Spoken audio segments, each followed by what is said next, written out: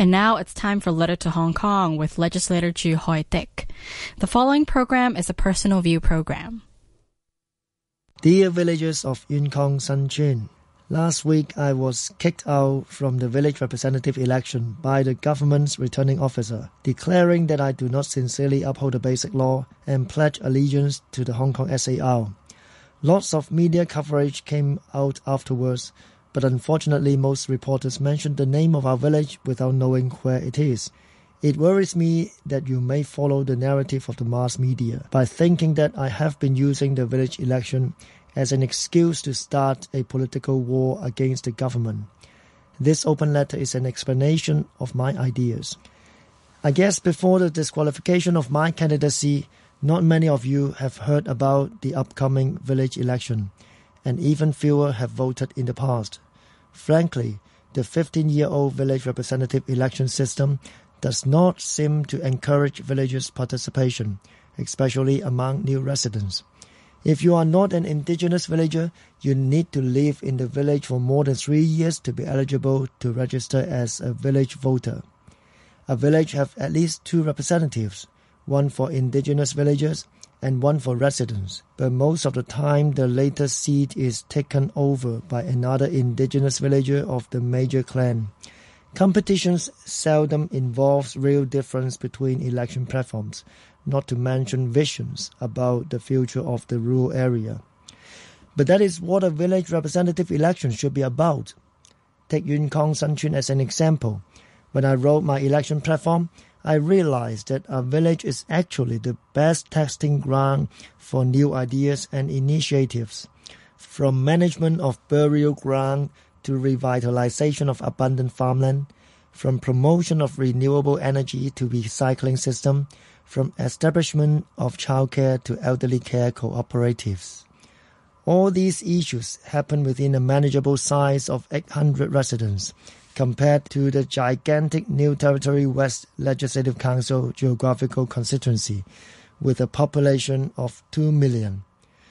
For such an interesting position, I can't find any reason not to run as soon as possible. And to me, every village seat uncontested is a huge waste of political opportunity. At the same time, my participation in the election relates to the campaign to reform the Hung Yi Kok.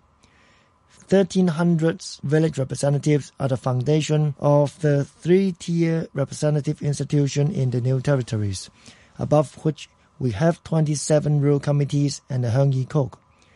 Currently, the rural committees are operating in a black box and very few information is open to the public.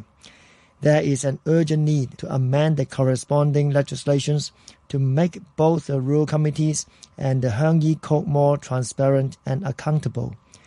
They should represent the views of the majority, concerned about the environment, but not focus on real estate interests of the minority.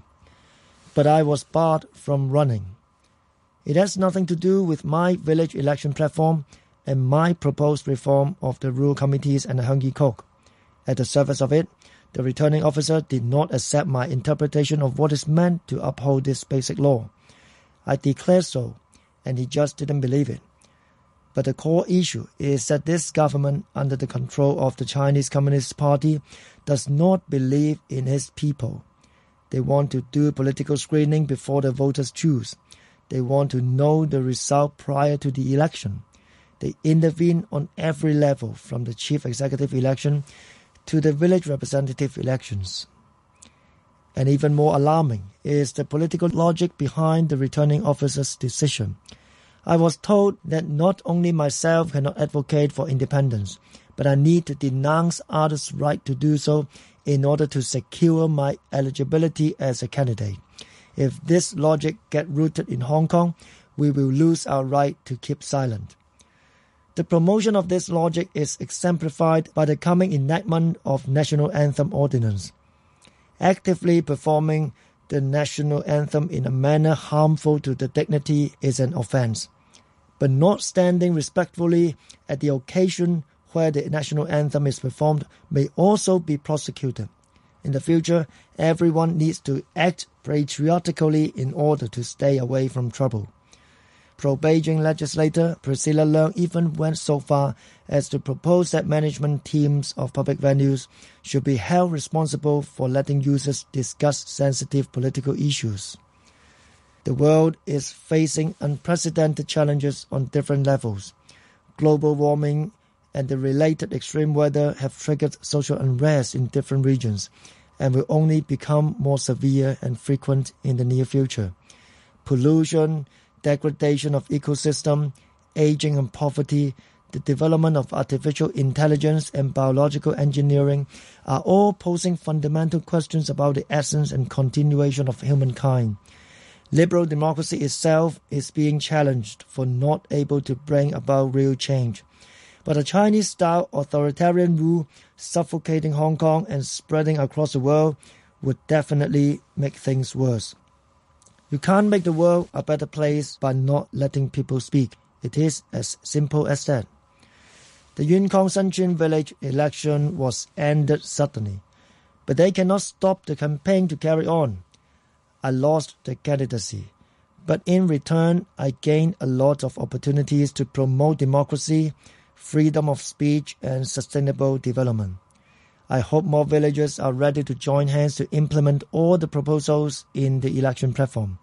And I'm confident that many more villagers are willing to compete in the next election to push for a greener and cleaner rule Hong Kong. Today marks the beginning of the Yuen Kong San Tsuen Da-Jiu Festival every 8 years. It prays for good weather and a peaceful nation. I wish the event a great success and our vegetable farmers to have good harvest in the coming year.